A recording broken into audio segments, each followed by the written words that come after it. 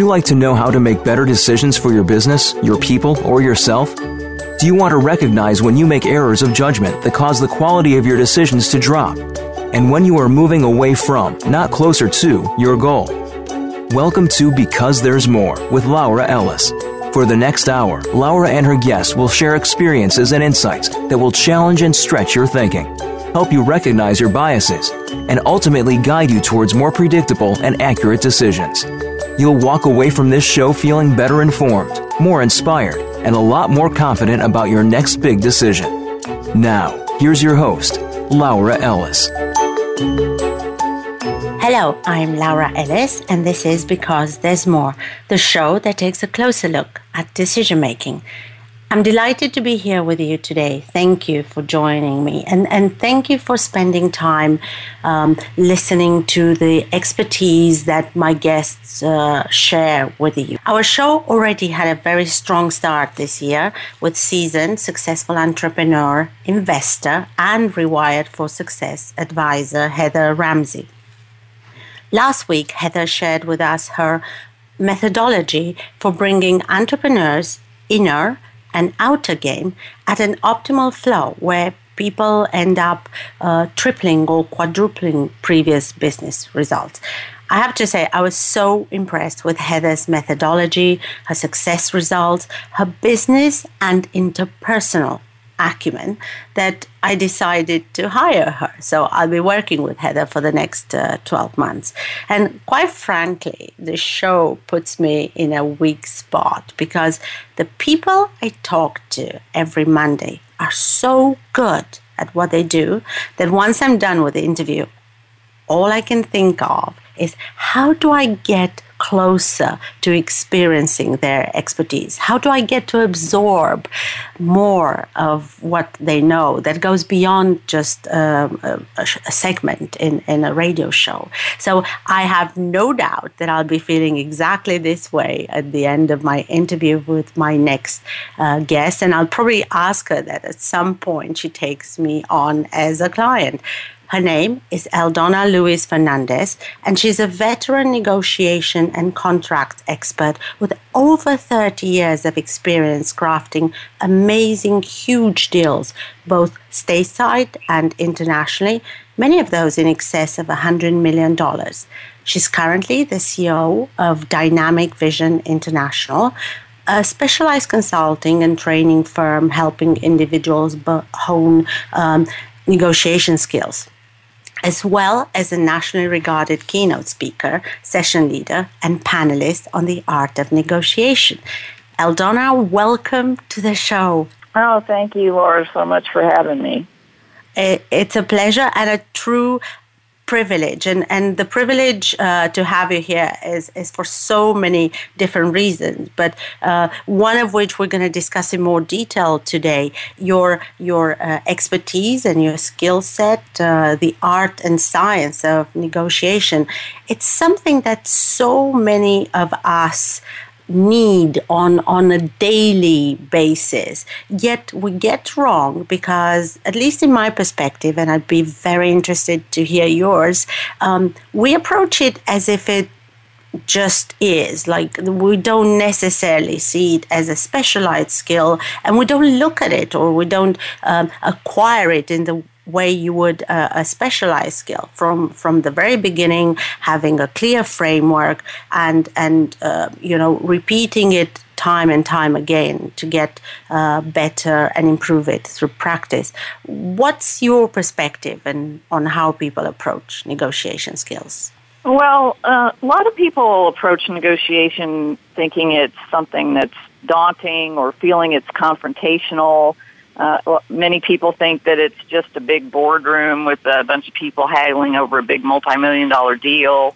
And what people don't realize is that we negotiate each and every day of our lives, both personally and professionally, because negotiation is basically just the technical term for discussions and conversations to reach an agreement, whether it is that multi-million-dollar deal, how to get your kids to do their homework, or where to meet for dinner. Our lives are full of negotiation, and just honing those skills will help us be able to master that in every area of our life.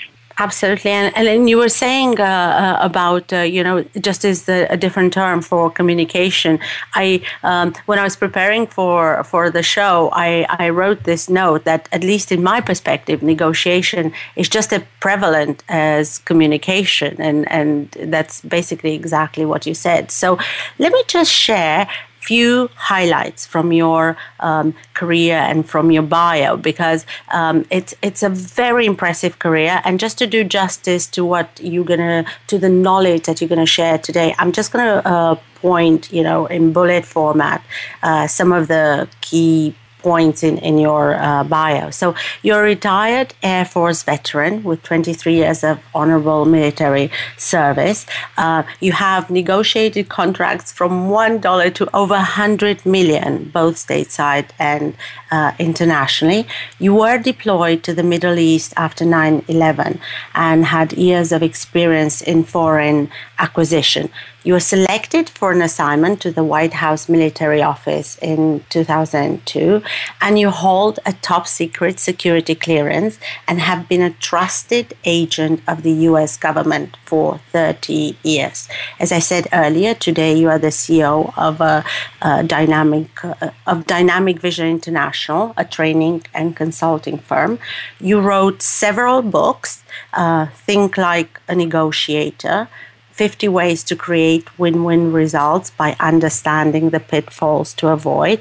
You're also the author of Go-Ping Rules of Engagement, 5 Foundational Principles for Taking Control of the Handlebars of Your Life. And you're an co-author of the award-winning Heart of a Military Woman, which is a compilation of stories by, for, and about military women. And you're also a contributing author in Heart of a Woman in Business, Heart of a Toastmaster, Wake Up Women, and Motorcycles Diaries A to Z. Wow.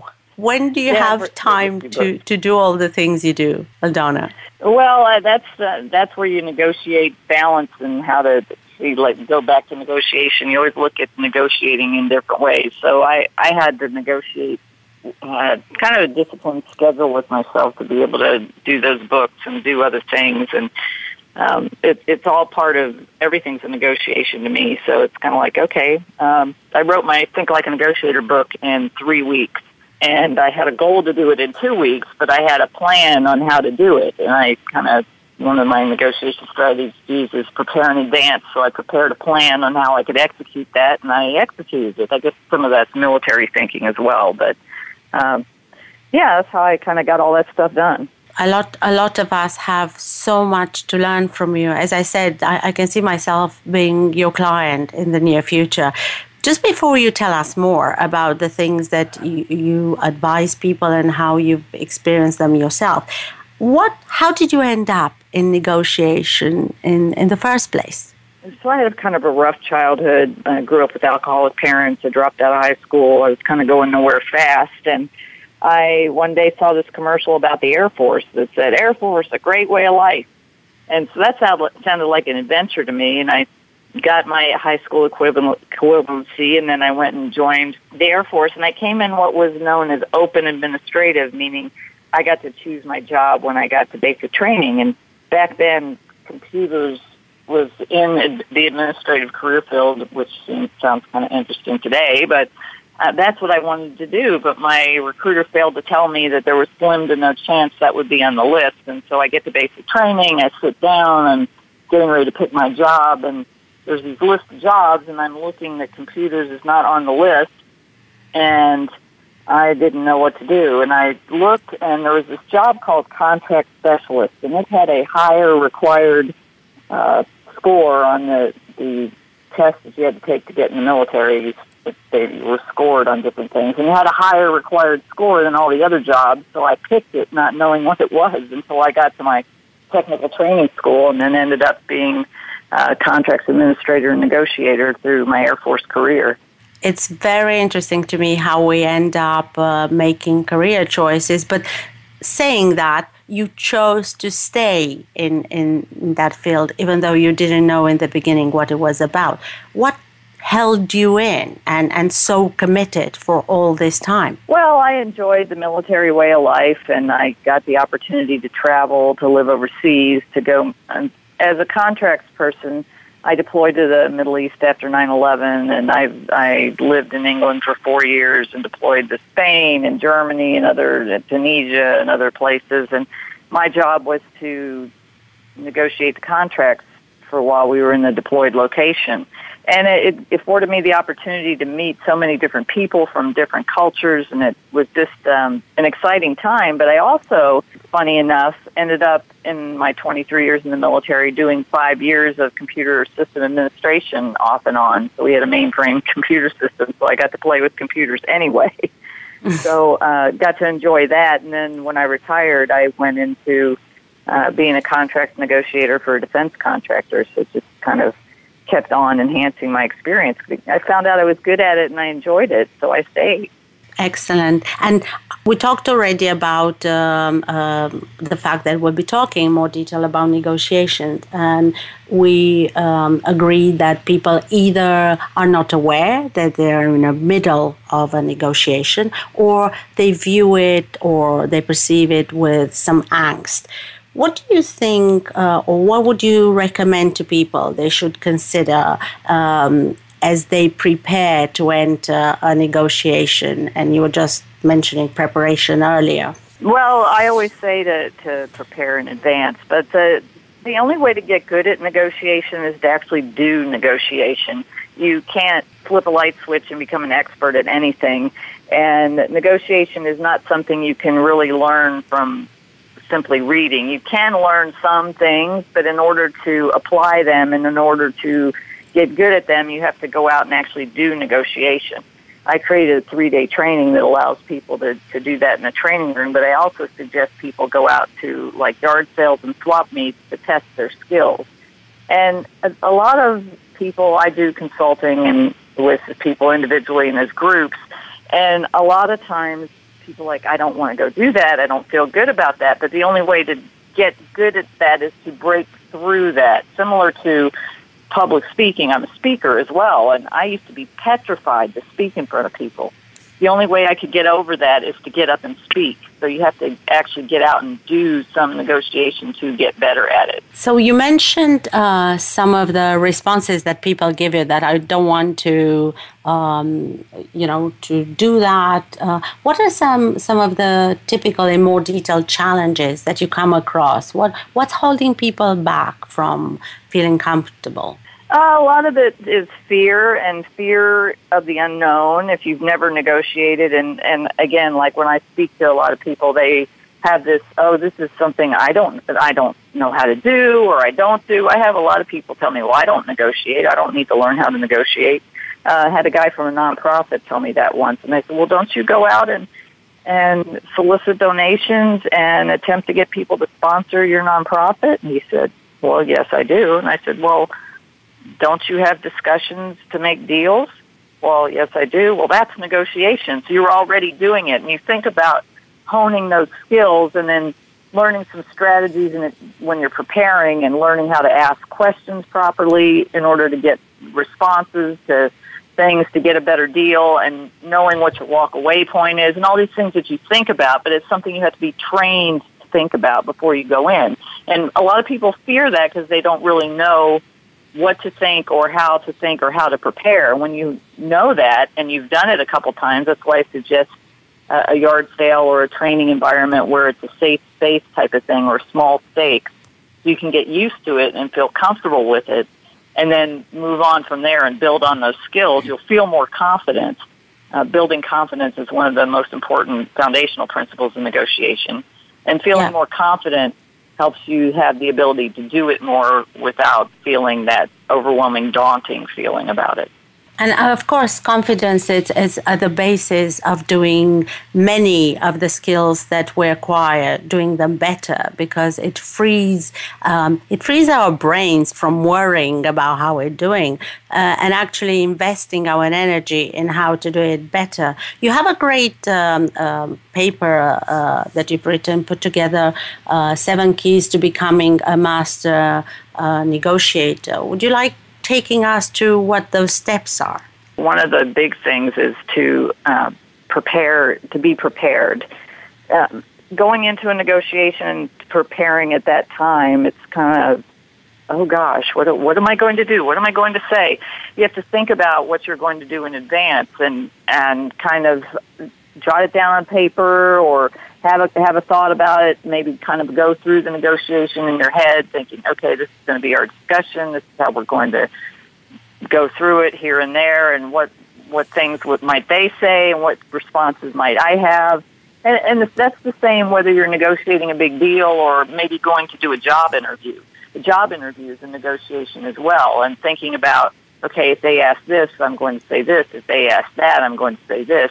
Those are things that one might consider in advance and be prepared. So when you sit down, you've already thought it out, and maybe they come with some questions that you thought of. And another thing in preparation is to do a mock negotiation. I always recommend people do a mock negotiation, and what that is if you're going for an interview, have somebody pretend to be the interviewer. If you're going for a discussion for a contract, have somebody pretend to be the person on the other side. If you're going for to negotiate some new rates on your situation, have somebody pretend to be the person on the other side negotiating with you. That way you've already felt it kind of in your DNA, and when you sit down and actually do it for real, you feel more confident, you feel more comfortable, and you feel more able to get the deal that you want. You have some very distinct advice in terms of people what they should do in a negotiating situation, like ask for what you want or use the power of silence. Can you elaborate a bit on that? Oftentimes, asking for what you want, we don't get because we don't ask. A lot of times, and especially I find this in women, men are more direct communicators where women are not typically. But we don't get because we don't ask, and women are typically taught not to ask. And you have to ask for exactly what you want, not beating around the bush, especially if you're having a business discussion.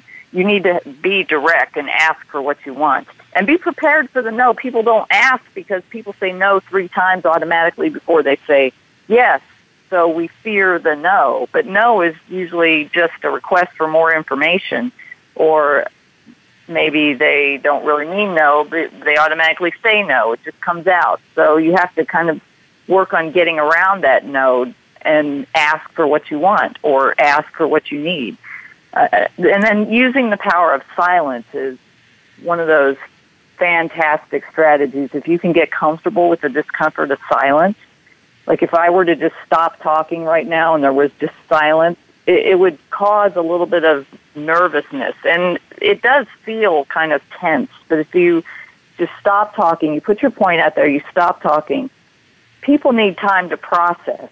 And if you don't have the time to process, we sometimes talk over the people and don't give them the time to process what we just said.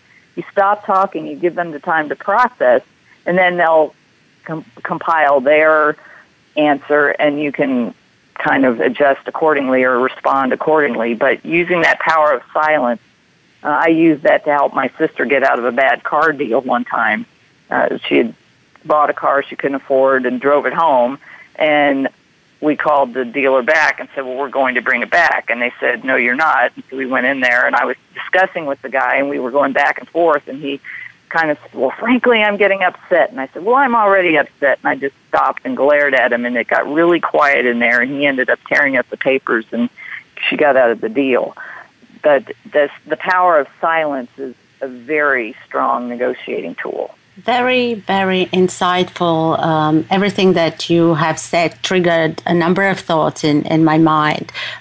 In regards to ask for what you want, it's very interesting to me that a lot of the people I deal with are very strong critical thinkers. So when we discuss about what they need to ask for, we often put up the rejection on behalf of the person we're going to ask instead of just focus on what we need to do. Do you find that with some of your clients that they already anticipate that the answer is going to be no? Well, I think we all automatically expect that, because think about going all the way back to childhood. You were told, no, don't touch that. No, don't go there. No, don't do this. No, no, no, no, no. So and then you think about a lot of the things that we see in the media, and there's a lot of negativity in music. It's a lot of negativity out there for us to be attached to. So we're in a no kind of frame of mind to begin with, and you have to really switch that. So we're automatically in no, and that's why we go there, I believe. So switching that, and actually it can come down to change that mindset, is to come down to actually being cognitive of what you watch, of what you read, of what you put in your space for the majority of the day. Some people leave the TV on all day if they're at home working, and there's a lot of negative messages that come across that. So we're automatically programmed to that. You have to deprogram that no. People automatically go there for that reason, I think. Very interesting. And I know that you have an NLP, neuro-linguistic programming qualification, so you will understand better than many other people the importance of language on how we interpret the world and how we influence others. Are there some negotiation strategies that people could use across, irrespective of what the negotiating scenario is, Eldonna? Well, all the strategies that we're talking about and all the strategies in my book can be used in personal or professional life. I used to negotiate with my kids all the time their curfew time, and I would use the same strategy there as I would in negotiating a multi-million-dollar contract, because you're dealing with people. And although the stakes are different, the strategies are still the same. One of the foundational strategies is to own your power. You have to be powerful within yourself to be a confident negotiator and getting better at it. I can't help myself because I've been doing it so long. I snap right into negotiation mode. And it's something you have to train yourself to do, to consider, and just kind of stand in your power and own your power and be powerful in that aspect. But another thing is to think like a negotiator. You have to understand that everything is negotiable, no matter what it is. Even a strategy for negotiation is being willing to walk away. If, in fact, whatever is being presented to you is not accessible to you, knowing what your walk-away point is a negotiation strategy, and having that in mind before you even have a discussion is a powerful way to set up your negotiation. Because it applies to anything. Okay, somebody invites you to dinner. You can walk away from that, or you can negotiate the time. Oh, I'd like to be there at 7. Well, I can't make it till 8. Well, that's too late for me. Could we do 7:30? Oh, yeah, I think I can make that work. You've just done a negotiation, and those strategies are the same. That was splitting the difference. That's the same for a term and condition in a contract, a price, whatever it may be.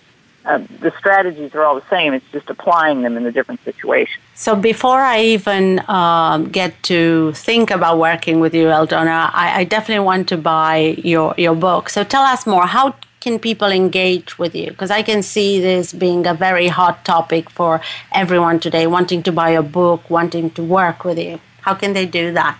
Well, you can visit me at www.thinklikeanegotiator.com. Coming out this week, actually, we have the 52negotiatortips.com, which is a free weekly negotiator tip program coming out. We're launching it this week.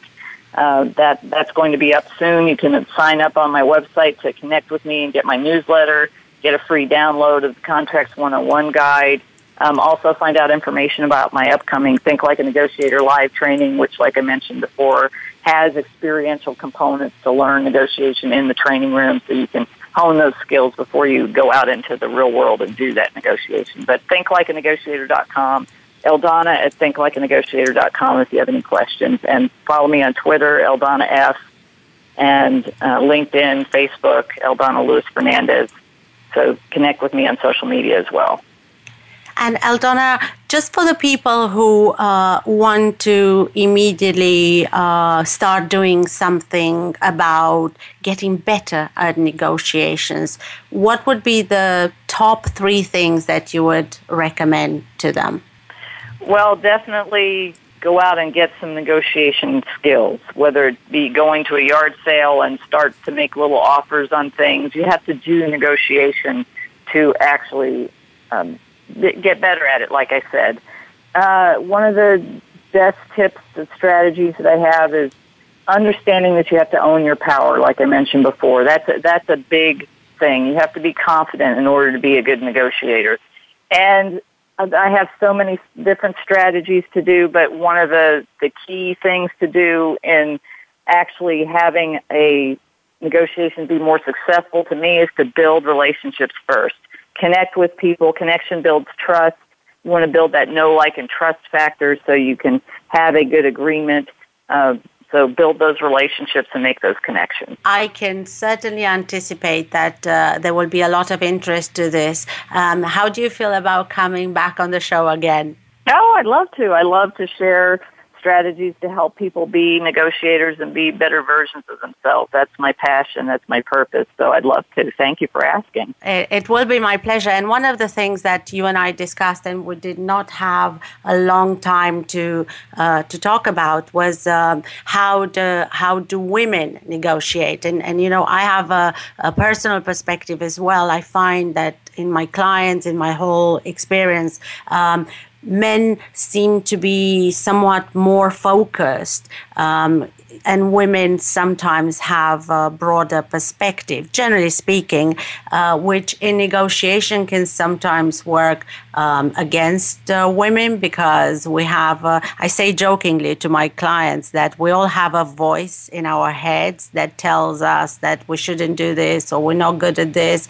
But I say that men have 1 or 2 and women have 50. Yes, sometimes I have to back myself off from negotiating. Like, oh, don't negotiate this. Don't just accept it. Just accept it, you know.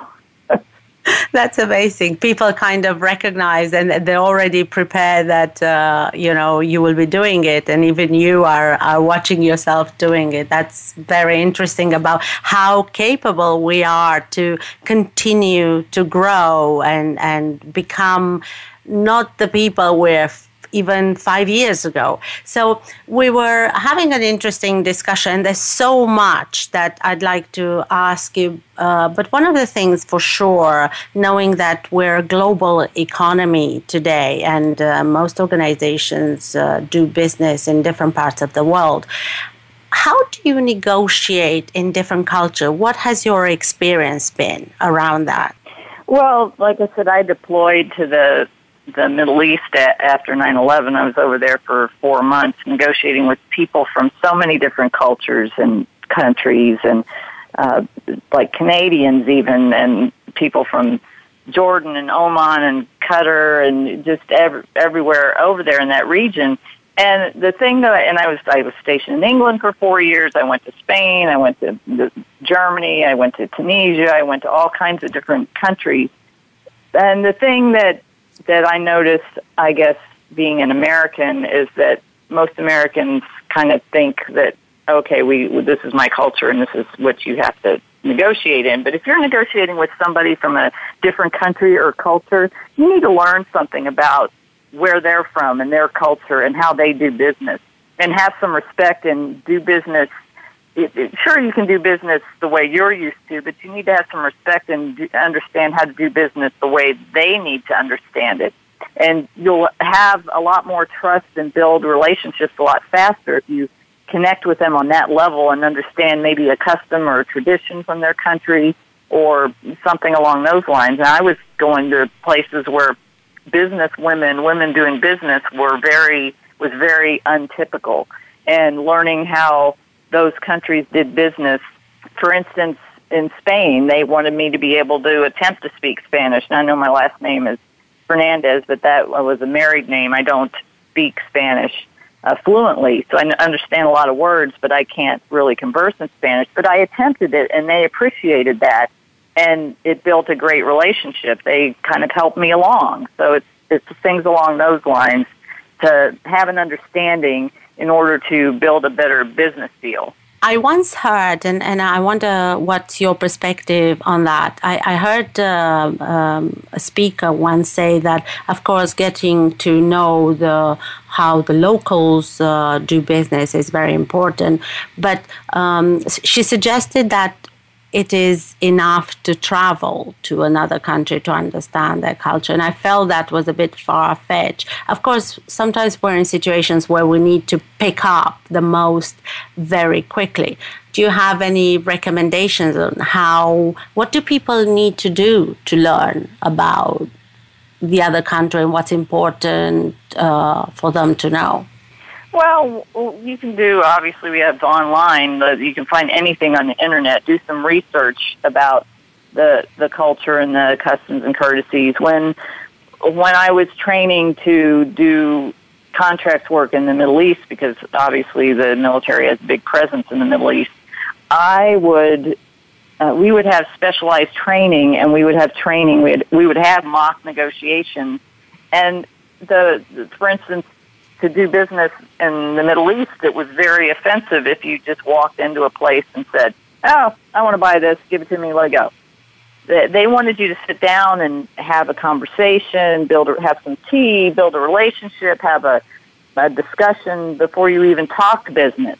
And being in a hurry like most Americans are wasn't going to work over there. So you have to kind of understand what the mindset is in the area that you're going. Even if you're doing a Skype interview or a Skype discussion or maybe even email, you just need to understand maybe certain words that are offensive or certain words that are positive and uplifting in their culture, so you avoid those things and actually make the relationship in the business or whatever discussion you're having go a lot smoother. Do you always try to learn some of the local, common language like thank you or? Oh, I do. Now, when I was in England, I traveled all over Europe, and we've heard the thing about how France doesn't, Paris anyway, in particular, doesn't like the American culture. That was a rumor that's long been known, I guess. And I found that not to be true because I took the time to make different connections and I saw, I guess you could say, what we call the ugly American, where Americans were pushing their way around and wanting to have their way like they would here in the U.S., but it doesn't work in other countries. And it's just, I actually got out and experienced the different cultures. When I lived in England, a lot of Americans stayed on the base. I actually got and connected with different people, made friends, did different things, joined different groups, and had a great time because I kind of opened up my mind to kind of have an understanding and experience different people in different places. I traveled all over and I do a little research online to see kind of what the interests are or what different things I might expect. So when I go into a different place, I know that, okay, this is the way they like to operate here. I'm going to kind of dive right in and see if I can get connected. Even so much as down to inflection, like in England, the inflection and tonality is a little bit different. Obviously, they speak English, and they use some different words to describe things than we do, but there's different tonality and inflection that mean different things, and just learning that, you can build a level of respect from that and build a foundation to build a good relationship on. Absolutely, because they see it as you recognizing who they are rather than, assuming that they need to adopt or adapt to you. I lived in the UK before I came to Canada, and I so often catch myself where the inflection of my voice goes upward. And I'm not British by birth. I'm British by adoption. I'm Eastern European. And it's quite interesting because in my situation, I don't want to lose the British influence in my language, but you almost adapt without knowing, because I'm exposed to the way Canadians speak. We also talked about women and how women negotiate or engage in negotiations differently. Tell us more. What have you experience, what have you seen in women when they negotiate or are about to enter negotiation? Well, like I mentioned earlier, for the most part, women versus men in communication, women are not as direct. Men are inherently direct communicators. Women are not, because we're more nurturers. We have children, take care of the family, those type of things. So our I guess, kind of where we come from is from a nurturing perspective, and that's where the negotiation feeling confrontational comes in. And but women, it's again goes back to training and understanding negotiation by doing it, but it's changing that mindset. Women don't like to ask. Women feel a little less confident because we aren't direct communicators, and it feels confrontational. And you have to get comfortable with that and understand that that's just the language of business. And business meaning maybe in a business, in your employment, even as a parent. If you're a parent and you tell your child to do something and they say no, you may have to come up with a strategy to negotiate with them to get them to do it. And those skills that you use to negotiate that, you can just transfer over into your employment life, into your business life, wherever that may be. You already have those skills, and just realizing you have them and building on it and building that confidence from within is paramount to being successful in negotiation for women. You made a very great point there about transference of skill. I think that we are in many situations where we don't realize that we've actually deployed or demonstrated that skill before, and this is just one of the ones that is in that situation. I don't personally have children, but I know that a lot of my female clients have children and do a great job negotiating with their children, young or teenage or older, the ways around behavior and accountability. Yet it seems to be a complete different thing when it happens at work.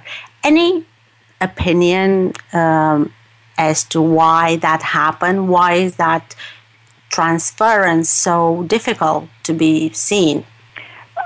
Maybe it could have something to do with just being in the workplace. Now, especially if it's a male-dominated environment, and women sometimes tend to think, well, how do I operate in this environment? I don't really know how to operate in this environment. Military obviously is a male-dominated environment, and understanding how to operate in that without appearing to be witchy or whatever the term is, that women, oh gosh, she's just too overpowering or whatever. It's a fine line and a fine balance that you have to kind of do a little trial and error, and just understand that you don't have to be pushy to be direct, but being direct means going back to asking exactly what you want in a direct fashion, asking powerful questions in order to get the response you need to a situation. I was a master sergeant in the military, and I had to lead groups of troops, men and women, and I had to negotiate with men most of the time. And it was an interesting dynamic. You have to set yourself up in a powerful position so they see you, oh, okay, this is somebody I can't push around, because a lot of people think, oh, it's a woman, I could just push her around. If you see pictures of me, I'm kind of petite, and I maybe appear unassuming until I open my mouth, and the power comes out, and people are like, whoa, okay. But it's just establishing that power within yourself, and kind of, again, going back to preparing in advance, looking at the environment and seeing the dynamic, the way people operate, and stepping into operating in that dynamic and coming from a power position. One of the strategies I say is to use your leverage and influence. We all have leverage and influence in our life that we can use to negotiate a more powerful outcome for ourselves. A great example of that is I was taking over a huge, over $100 million aircraft maintenance contract, and I was taking it over, and the project manager for the contractor was a former F-4 fighter pilot in Vietnam, and everybody told me he ate nails for breakfast, he was going to eat my lunch, he was going to just mow me down. I was going to be this and that. And I was like, oh my gosh, everybody told me this. But no, the person I took over the contract from, the government program office said, oh gosh, this guy, he's going to tear you up. I thought, what am I going to do? I got to go over there in the power position. Just having Master Sergeant stripes on my arm was not enough. Here I am, a woman going into a big male-dominated aircraft maintenance environment, and I thought, what am I going to do? What am I going to do? What leverage do I have? It's going to put me in the power position to begin at the beginning of this, so I can set myself up with a firm foundation. And it dawned on me. I ride a Harley. I've been riding Harleys for 20 years. So I hopped on it. At that point, I'd been riding, maybe 10 years at that point, or 5 years or something. I hopped on my Harley, put on my leather jacket, my helmet, rode over there, walked in with my helmet under my arm, and one of the guys comes up to me, oh, you the new contracting person? Yes, I am. Oh, you have a helmet. You ride a bicycle? No, I ride a Harley. And whatever thoughts that they had in their head about what motorcycle riders were, especially Harley riders, they might have thought, the typical, oh my gosh, outlaw, biker kind of thing. You could see it on everybody's face when I sat at the table. That caused me to start out in the power position. So you find out what kind of leverage that you have that you can use to put yourself in that position. You'll start out in a stronger position, and it'll, again, build your confidence. One of the things that you said that it's very powerful, and I think it's hitting me and wanting to make a point about it, is that you look for that leverage position at the beginning to establish that dynamic and to establish your power earlier on. One of the things that I have seen, and I must admit probably more in male clients than in female clients, I think there's also a balance as to how much you do that or how long you do that for. Because what I heard from you is that initial framing of the situation changed the dynamic, but that from there on you went on a level playing field of negotiating. I often see people overdoing the power thing, like going on for too long to prove themselves. Have you seen that in negotiation interactions? Oh, definitely. As a matter of fact, when I was stationed in one location, we had a female commander for a while. She was on her way out to another assignment, and she thought that she had to really throw her power around to be a woman in the military. And it was received very negatively by the people she led and by her peers. I just kind of watched it kind of come along. And it's not something that you have to read each situation. There is another strategy about playing dumb, holding your cards, just kind of not letting out everything that you know in a negotiation where you come to a situation like that and you're sitting down like, well, I'm just going to see what they come up with. I'm just going to hold my cards and not let them know everything I know. That depends, again, on preparing in advance, thinking about the situation, because every negotiation is different. And I always talk about negotiation from a win-win perspective, and we hear that term used a lot, win-win. Win-win. Everything's win-win. It's become a buzzword. But in negotiation, you want to strive for win-win, which means that I'm not going to get everything I want. You're not going to get everything that you want. But as long as at the end of the day, we're both happy and satisfied with the agreement, that's a win-win situation. And back to every negotiation is different. You have to prepare differently for everyone and think differently. Well, me riding my Harley someplace might have been too much for a different situation. I sometimes don't even reveal that I ride a Harley because oh my gosh, what? You do? The shock may be too much, or maybe something that kind of hinders the negotiation depending on the situation. I don't always reveal that. So it's just reading each situation and making the decision of what strategy to use. And again, it's trial and error. I still make mistakes. I've been negotiating for years. I still make mistakes. Like, oh, why did I use that? Or why did I say that? Or if I would have said this. But again, most of the time I'm successful. I'm successful in getting huge discounts off of things, great deals, win-win results everywhere. And that's what I strive for my clients, is to help them become better versions of themselves so they can get those great deals in every area of their life. Very, very interesting. Do you think, and keep in mind, you and everyone out there, I am a woman myself, do you think that women worry more about the impression they create, including in negotiations? I heard you say win-win. I wonder if, and we know how important language is because it creates a whole world in our head. I wonder if women interpret the win-win slightly differently than men do. And what I mean by that, them trying to come out with looking good after it or being liked. What's your experience? Oh, definitely. And going back to how the media portrays women to begin with, it's kind of, we're always worried about how we come across, looking good. Are we going to do okay here? Are we going to do okay there? I think a lot of that is media driven.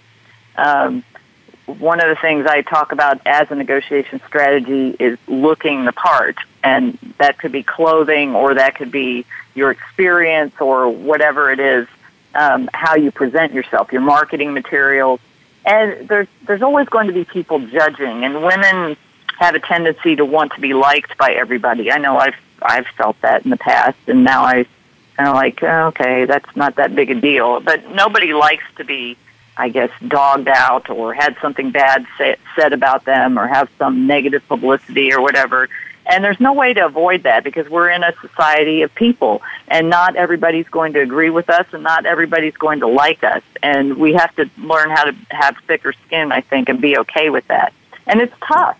It's tough because, again, we go back to women are more compassionate beings, I think, because of our makeup, the way maybe are hormonally constructed, or our beingness is. It makes us more sensitive to things like that. I don't like it when somebody says something nasty about me, or is rude to me, or mean to me, or whatever, or doesn't like something, or is negative about what I'm saying about negotiation. I had somebody take one of from the article you have about building relationships, and I talk about really connecting with people and finding out who they are so you can build a good relationship so you can have good business. Well, he took that and spun it in a negative kind of way, and I didn't give it any energy, but it didn't feel good to see that. Somebody spinning something negative about me. Nobody likes that, but it's understanding that that's going to happen, and the more that you're doing things and the more that you're out there, it's something that you have to get used to and kind of work within yourself to build your own power and confidence and have an outlet to go vent that to somebody. You always have to have a buddy that you can go vent to and get rid of that stuff so you don't carry it with you, so you can just let it go and keep on going. And that having someone to vent to, and someone who can help you create a different perspective, it's a very good advice and great insight to actually finish our show on, because believe it or not, we are at the end of the hour. I've had an amazing time. I know that I look forward to re-listening to the entire segment and taking notes. And then, of course, the next thing I'm going to do, I'm going to order your book, Eldonna, and then plan how I can get you back with a couple of other women dedicated to also helping women on top of helping everyone else. I hope you had a great week. I wish everyone out there a great week. Don't forget to listen to our show today and to the show next Monday. Have a great week and talk to you soon. Thank you very much, Eldonna. Thank you.